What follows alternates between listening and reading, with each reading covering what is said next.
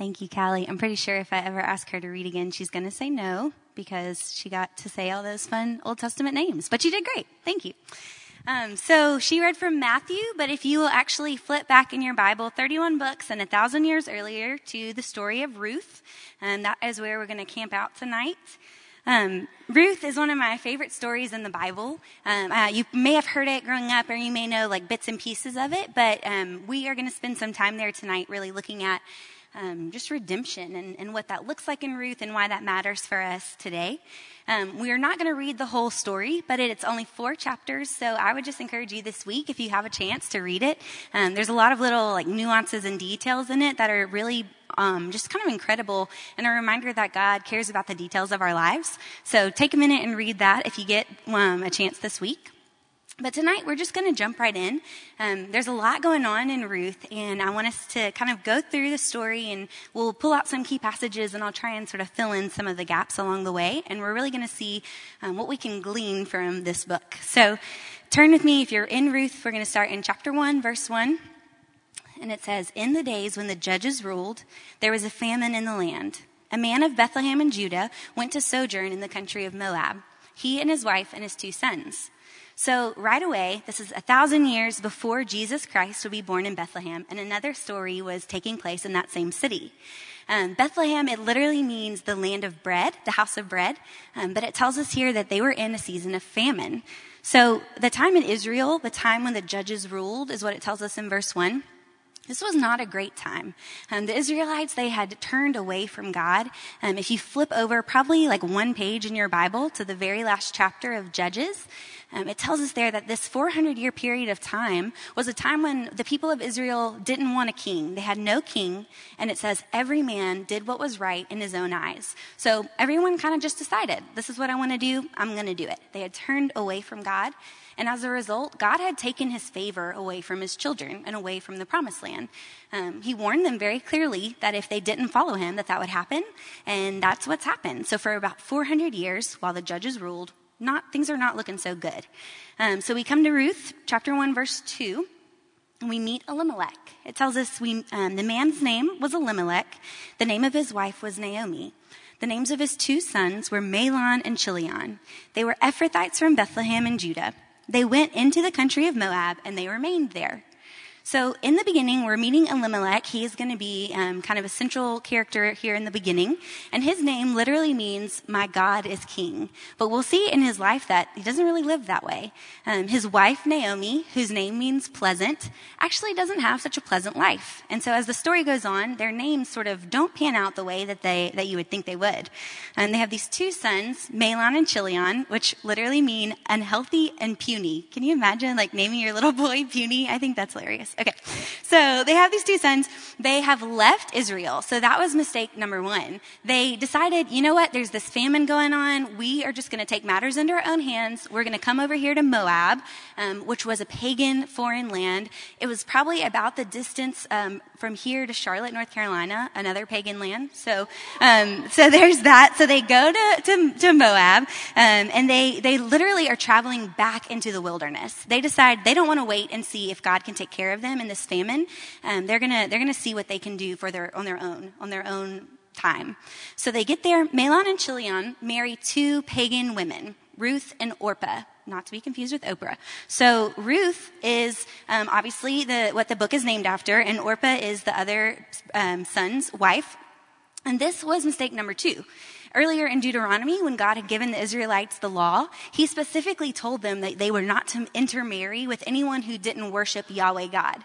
And so Moab, being a foreign country, they don't believe in God. They worship foreign gods. They've created idols for themselves. And these women, Ruth and Orpah, would have worshiped those idols. So Mahlon and Chilion, taking them as their wives, is a deliberate disobedience to what God said that they were to do. And God was very clear in the law, again, that if that happened, he would take his hand away from them. So we're going to see kind of the consequences that come of that. But I want to stop right there, 2 verses in, and I want us to notice that the story goes on. Right here in these first 2 verses, they've deliberately left God. They have willfully wandered into the wilderness, right? They have turned from God. They have chosen to go their own way. And not just for a little bit, but for 10 years. We'll see here in just a second that they stay married to those women and they live in that land in Moab for 10 years. And so the first truth that we get to glean from this book, from the story of Ruth, is right here in the very beginning, that when we willfully wander into the wilderness, we're never too far to come back to God. I say that because the family story, like if we ended it right there, it would have been a pretty terrible story. The people chose not to worship God, the end. But God redeems what's about to happen, and the story goes on. So even at the very beginning here, we have some hope. I think it's easy for us to believe that God can redeem situations that happen to us. Maybe you get sick, or maybe someone in your family passes away, or you don't get into the college that you want. And those are things that happen to us that we didn't choose. And so we think, okay, God can redeem this. He can work through this. But sometimes I'm not sure we believe that God can redeem situations we bring on ourselves. And I'm not at all encouraging you to go out and to sin. That would be against the word of God. And that is not at all what his word tells us to do. But I want to just say, if you are here tonight and if you have willfully wandered into the wilderness, if you are in sin today, if you sinned before you came here, we've all sinned. But if you're in this habitual sin or this place of wilderness, you're never too far gone to come back and repent and come to the Lord. No sin is too bad for him to forgive when we repent and we say, Lord, we need you, like we just sang.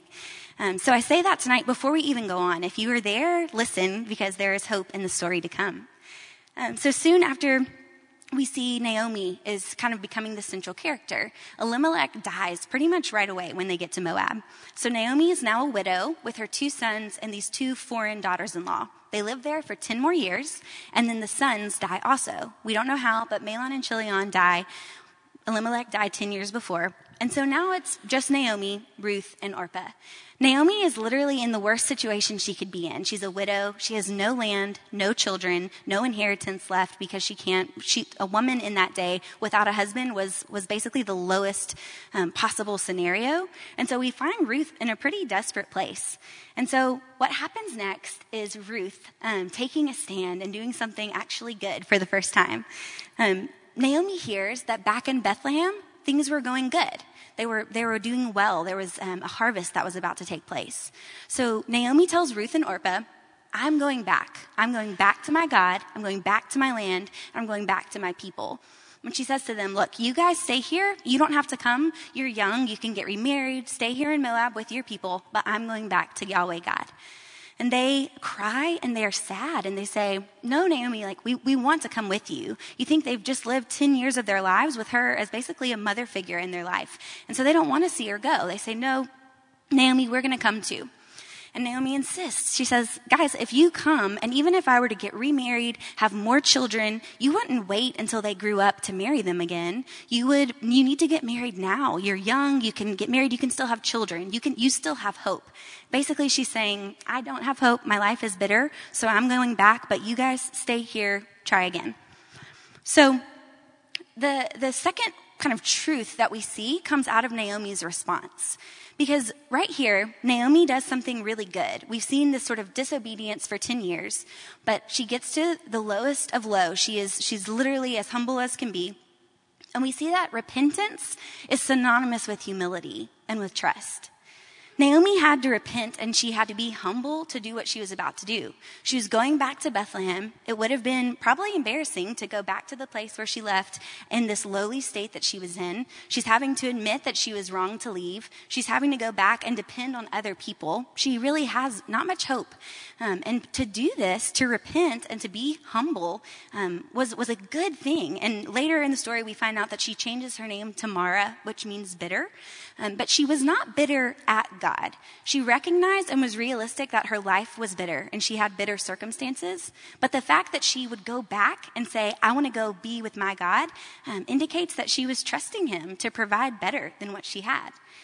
So we see, like, she didn't get jealous and say, oh, those people have it better than me. I'm just going to stay here and pout. She didn't get mad at God and say, look, how could you do this to me? Forget you. She says, okay, it's time. I'm going back. I trust him, and here we go. So the daughters respond differently. Orpah, after the second time Naomi says, you stay, Orpah's like, okay, cool, I'm staying. And she goes back to Moab, stays there for good. But what happens next with Ruth is beautiful.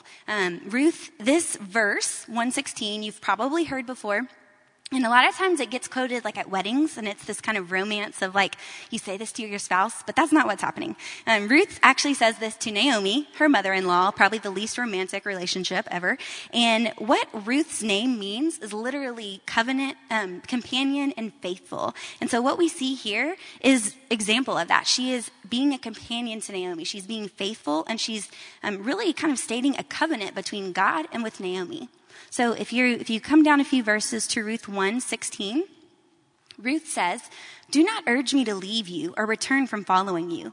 For where you go, I will go. Where you lodge, I will lodge. Your people will be my people, and your God, my God. Where you die, I will die, and there will I be buried. May the Lord do so to me, and more also, if anything but death parts me from you. So this is incredible because remember, she doesn't believe in God. She has worshiped foreign gods her entire life. She's lived with Naomi for all this time, but this is the first time we see her say, I want to worship Yahweh. I want to go where you go. And so this is our third truth we get to glean. It's that when we live in faithfulness, we can draw others to our faithful God. That's exactly what happened here. See, for those 10 years of living together, Ruth never converted. Ruth never decided to follow God that they said they believed in. But that's because they probably weren't really living in belief. It wasn't until Naomi takes a stand and says, I still believe, I'm going back, my God is good, and he can offer us hope, that Ruth is drawn to that. And she says, yes, I want that. I want to come and be in relationship with your faithful God. So Ruth forsakes everything she knows, and she returns with Naomi. We see this faithful companionship and a commitment and a covenant to God and to Naomi. So they go back. They end up in Bethlehem, and at the end of chapter 1, we find them there in Bethlehem at the beginning of barley harvest, which was no accident. Remember, they left in famine, and now they're coming back at the beginning of harvest. So in chapter 2, we meet Boaz, and you've probably heard of Boaz. He's kind of like the Prince Charming of the Old Testament. Literally, he's awesome. He is a relative of Naomi. He is a hard worker. He is kind to his employees. He is faithful to Ruth. He is really has no flaws that we see in Scripture. Obviously, he was a fallen man, but the portrayal of him is very positive throughout this book. And so we'll see here, and I want you to kind of listen with this lens, that he really is going to point to Christ. This idea of redemption kind of starts here with their return to Bethlehem and their meeting of Boaz. So they get back. Naomi explains where she's been. And pretty much right away, we see Ruth take initiative and go seek out and go decide to work hard. She wants to provide for her now mother-in-law that is a widow, and she decides she's going to do her part. So in Ruth 2:2, she says to Naomi, let me go to the field and glean among the ears of grain after him in whose sight I shall find favor. So gleaning, I've said that a few times tonight, but gleaning essentially was coming along behind the people who had harvested all the wheat and picking up what was left. So in the Old Testament law, there was a provision for a widow or the orphan that the people who harvested were to leave some grain for them. It was a provision to say God was going to take care of them through these harvesters sort of leaving that behind. So Ruth technically has a right to these crops that she wants to go glean. But if you notice, she goes humbly. She says, let me go find favor. We see later in the story that she shows up at Boaz's field, and she actually asks permission before she starts to harvest. She goes to the worker and says, can I come and look in your field for grain? So she is out, she's working, she's worked a hard, long day. And we see here in Ruth 2, Boaz takes notice of Ruth. So if you flip down to Ruth 2, verse 8, we're going to read a little chunk here that is so full of hope. And these are some of my favorite verses in the whole book. Ruth 2:8, it tells us, Boaz comes and says to Ruth, now listen, my daughter, do not go glean in another field or leave this one. Keep close to my young women. Let your eyes be on the field that they are reaping. Go after them. Have I not charged the young men not to touch you? When you are thirsty, go to the vessels and drink what the young men have drawn. Then she fell on her face, bowing to the ground, and said to him, "Why have I found favor in your eyes that you should take notice of me, since I am a foreigner?" But Boaz answered her, "All that you have done for your mother-in-law since the death of your husband has been fully told to me, and how you left your father and mother in your native land, and you came to a people that you did not know before. The Lord repay you for what you have done, and a full reward be given to you by the Lord, the God of Israel, under whose wings you have come to take refuge." Then she said, "I have found favor in your eyes, my Lord, for you have comforted me and spoken kindly to your servant, though I am even not one of your servants." At mealtime, Boaz said to her, "Come here, eat some bread and dip your morsel in the wine." So she sat beside the reapers, and he passed her roasted grain. And she ate until she was satisfied and had some left over. Love that line. When she rose to glean, Boaz instructed his young men, saying, "Let her glean even among the sheaves, and do not reproach her. Also, pull out some from the bundles for her, and leave it for her to glean, and do not rebuke her." So she gleaned in the field until evening. Then she beat out what she had gleaned, and it was about an ephah of barley. That would have been about 5 gallons. And she took it up and went into the city. Her mother-in-law saw what she had gleaned, and she also brought out and gave her what food she had left over after being satisfied. Okay, so this chunk of scripture is awesome. Boaz, sure enough, he sees Ruth. He notices her. He was generous to her. He goes over to his workers and he says, "Hey, who's that woman?" But if you look in this whole book, we never see a physical description of Ruth. So we don't know what Ruth looked like. We can't assume that she was just beautiful and that's what Boaz noticed. And let's think about it. If she'd been working out in the field all day long, she probably looked about like we all looked on move-in day. Like she was probably disgusting and sweaty and hot, and like she'd been working hard. She was doing hard work. But Boaz, for whatever reason, notices her. And so he speaks directly to her, which was really impressive of him, for her to be a woman, a foreigner, a widow. And he promises her these 4 things if she stays in this field. He promises companionship. He says, "Come, find friendship among these other women that are gathering here." He promises her protection. He says, "Look, I've told my men not to touch you. You're safe. You can stay put, and no, you don't have to worry about being assaulted or attacked." He promises her refreshment. He tells her, "Look, these men have drawn water. You didn't deserve it, but you can go over there and drink from it." And he gives her provision. He gives her plenty, even more than she needed. She was satisfied and then had some left over, so she could go and out of that provision provide for Naomi. So we see this like beautiful kind of offer that Boaz makes to her. This is like best case scenario for Ruth to show up in this man's field. And it's no coincidence that this happens. Boaz is essentially validating her and saying, "Look, I will take care of you. Stay with me. You're safe here." And Ruth's response is, again, so humble. Remember, she did have a right to the grain, but she doesn't say, "Finally, like someone noticed all that I've done. I deserve this. Thank goodness." No, she bows down. She falls to the ground, bows before him, and thanks him. And she says, "Who am I that you would even notice me? I'm a foreigner. I'm a widow. I'm a woman." She had all the odds stacked against her. And this is the next truth that we glean from Ruth. Essentially, the way Ruth responds to Boaz, and that is exactly how we are to respond to God in his provision to us. God's provision is never something that we demand or that we have earned on our own. We don't get to just expect it on our own terms. Anything that we're given by God is grace. And Ruth knew that. Ruth knew that the way that Boaz provided for her was grace. She responds humbly. She responds in reverence. She literally falls on her face. And that's the perfect example. We are to humble ourselves before God. We are to praise him that he would see us and notice us. Who are we that he would even take notice of us?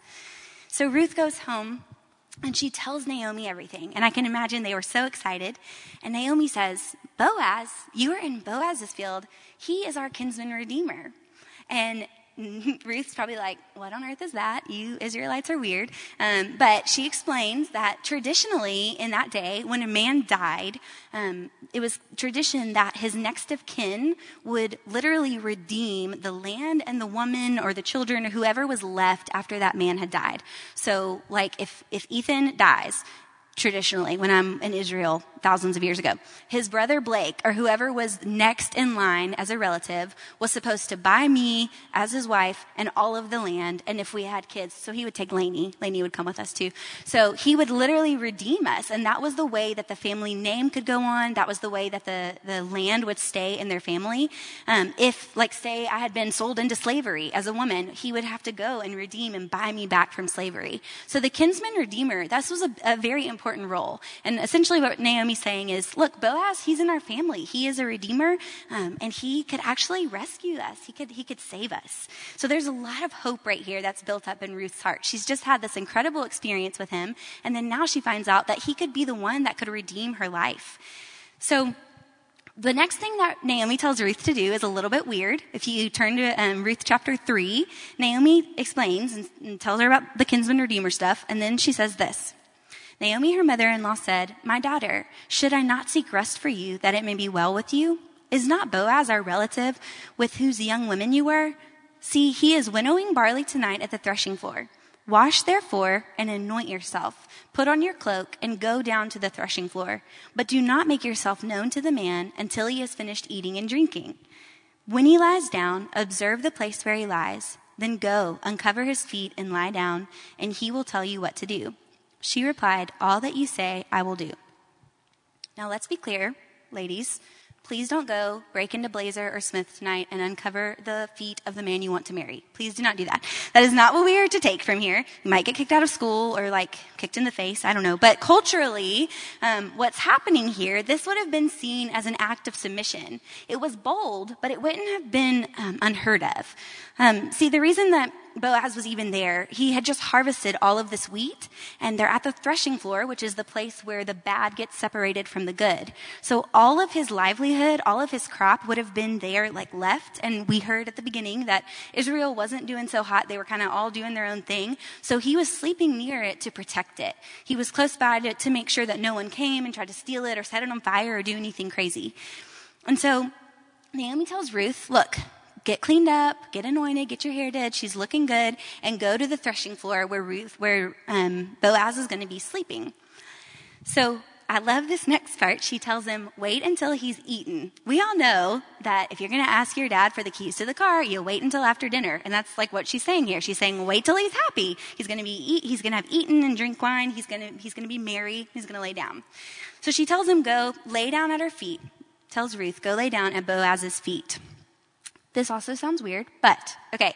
She's not, keep in mind, laying at his feet is different from laying beside him. This wasn't scandal. Honestly, in that day, this would have been a very submissive posture. A servant in that day or a slave would have slept at the master's feet as a way to be ready for anything the master needed. So for Ruth to go lay at his feet was saying, I am your servant, I'm submissive. And then the whole thing with uncovering his feet also sounds weird. But in Jewish culture, I love this image. The man, when he takes his bride, would literally take his cloak and cover her. And it was supposed to be this physical image of protection and of covering. Earlier, when Boaz was talking to Ruth when she was in the field, he mentioned that God's wings would be spread over her. It's the same idea, this idea of protection and covering.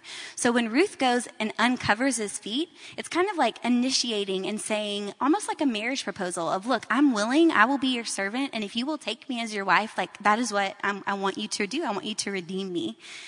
So it was bold, but it was not inappropriate. It sounds weird to us, but this was actually a very bold move. And the next kind of truth that we glean from this is that obedience at times can be bold and a little bit scary. But when we submit and trust God, He will take care of the outcome. That's exactly what we see next. This was a risk for Ruth. Naomi literally told her, wait and see what Boaz tells you to do. She didn't know what was going to happen. She didn't know how it was going to go. She didn't know. I'm sure she hoped that whatever happened would be good, but she didn't know. She was taking a risk, but she trusted God. So she went, she does what Naomi tells her to do.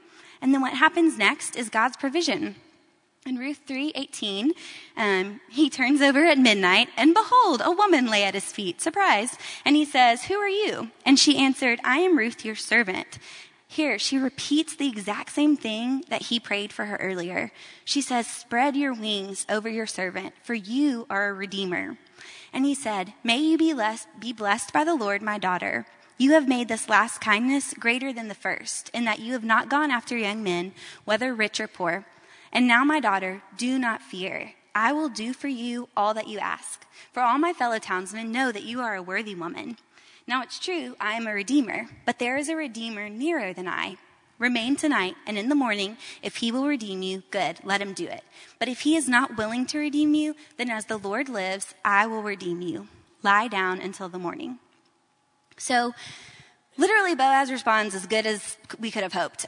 He was humbled because apparently he was a much older man than Ruth. And so for Ruth to come to him and say, look, I choose you, this was a humbling thing. And he was thankful. He wanted to take Ruth as his wife. And this is kind of a sign that we start to see that he did love Ruth. He had affection for Ruth and he wanted her to be his wife. She had spent time in his fields gleaning. He had gotten to see what her character was like and vice versa. She knew that he was a good man. But he also has a little bit of bad news. He says, look, someone's actually closer in line that could redeem you. And rightfully, like, he gets to say if he wants to. So don't worry, I'll take care of it. So now we kind of wait. Ruth goes home in the morning before anyone sees her, so she doesn't have to be embarrassed, which again reminds us that Boaz was a man of really great character. And she goes and she explains to Naomi what's happened. And I love the way Naomi responds. In Ruth 3:18, Naomi's response is very insightful. She says, wait, my daughter, until you learn how the matter turns out. For the man will not rest, but will settle the matter today. And this is just huge evidence of growth in Naomi. If you remember in chapter 1, when things weren't going her way, she left God. She was like, forget this, I'm going to do my own thing. But here, she tells Ruth, sit, just wait. Simply sit still, wait, rest, and trust. Boaz would be working on her behalf while she sat still. And I love that because so often in our life, we find ourselves in that situation just waiting. And we don't see what's happening. We don't know what's going on behind the scenes, but we have to trust that Jesus is working on our behalf. And that's exactly what happens here in Ruth. Waiting is an action. Waiting is a choice that we make to sit and to trust. It's not something that we just hurry through and get past. If you're in a season of waiting right now, I know a lot of times we think, life's not really happening until I'm in the next phase. If I could just get through this waiting period, then everything would be all right.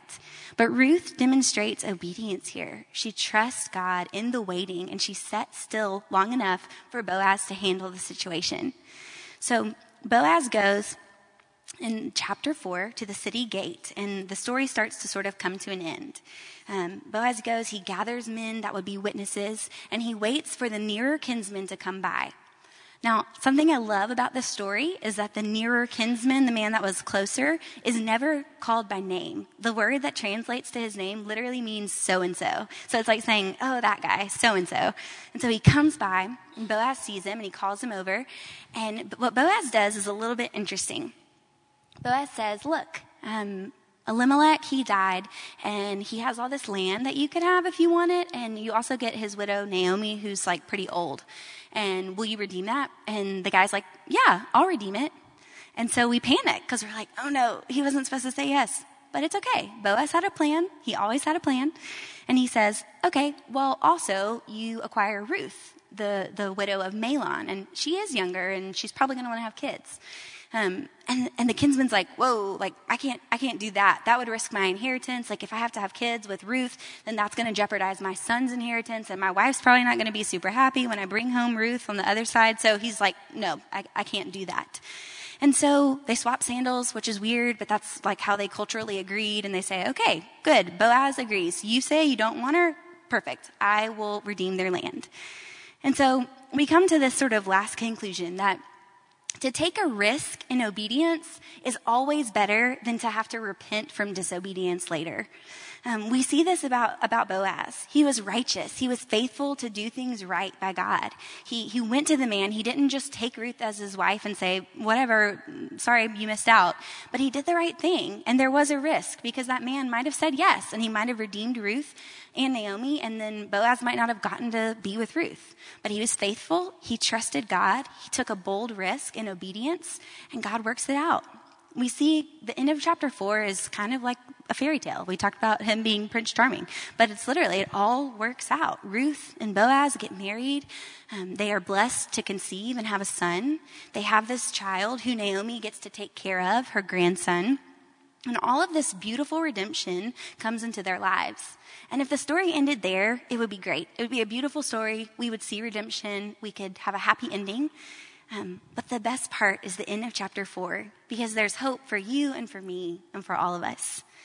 See, in Ruth 4:17, it tells us the women of the neighborhood gave the child a name, saying, "A son has been born to Naomi." They named him Obed. He was the father of Jesse, and Jesse the father of David. Do you know who else came from the line of David? Oh, just Jesus, the Messiah. Mary and Joseph would return to Bethlehem that first Christmas 1,000 years later because Ruth returned to Bethlehem in her faithfulness. This idea of redemption starts to play out because Jesus would come from this family tree, and he would redeem you and he would redeem me. That rhymed. Ruth's faithfulness was a small part in the story that she would never even get to see play out, but it had this amazing impact. Because see, what Boaz demonstrated by overlooking Ruth's faults, he saw her with love and mercy, that was just a small foreshadowing of what was to come for you and me. You and I, we get Jesus. He is the true and the better Boaz. Everything that Boaz did, Jesus did more for us. See, the kinsman redeemer had to be a family member. And Jesus came to be human so that he could be a family member and redeem us as brothers and sisters of God. The kinsman redeemer had the duty of buying family members out of slavery. And ultimately, Jesus buys us out of slavery from our sin. The kinsman redeemer had to buy back land that had been forfeited when the man had died. And Jesus will come one day and redeem the earth that we have sold to our enemy. Boaz wasn't motivated out of self-interest as the kinsman redeemer, but out of his love for Ruth. And the scripture tells us over and over again that Jesus was motivated out of his love for you and for me. Boaz had a plan to redeem Ruth unto himself, and it was kind of crazy. And you could say the same thing. A lot of people think that the cross was crazy, but Jesus had a plan, and it worked, and it was glorious. Boaz took Ruth to be his bride, and Christ takes us as his bride, the church. He's the ultimate bridegroom forever and gives us this eternity of joy and companionship. Boaz was able to provide a glorious future for Ruth that she could never have earned for herself. And you and I have that opportunity through Christ too, to have a beautiful inheritance. So tonight, as we get to celebrate this idea of redemption and this beautiful story in Scripture, it's not about the broken people in the story. Ruth and Boaz, they were faithful and they were obedient, but they were human, they were flawed, and they were sinful. They were just a small foreshadowing of the beautiful redemption that would be offered to us thousands of years later through their lineage, through Christ. Jesus would come through that family line. He would offer us redemption by dying on a cross and rising from the dead.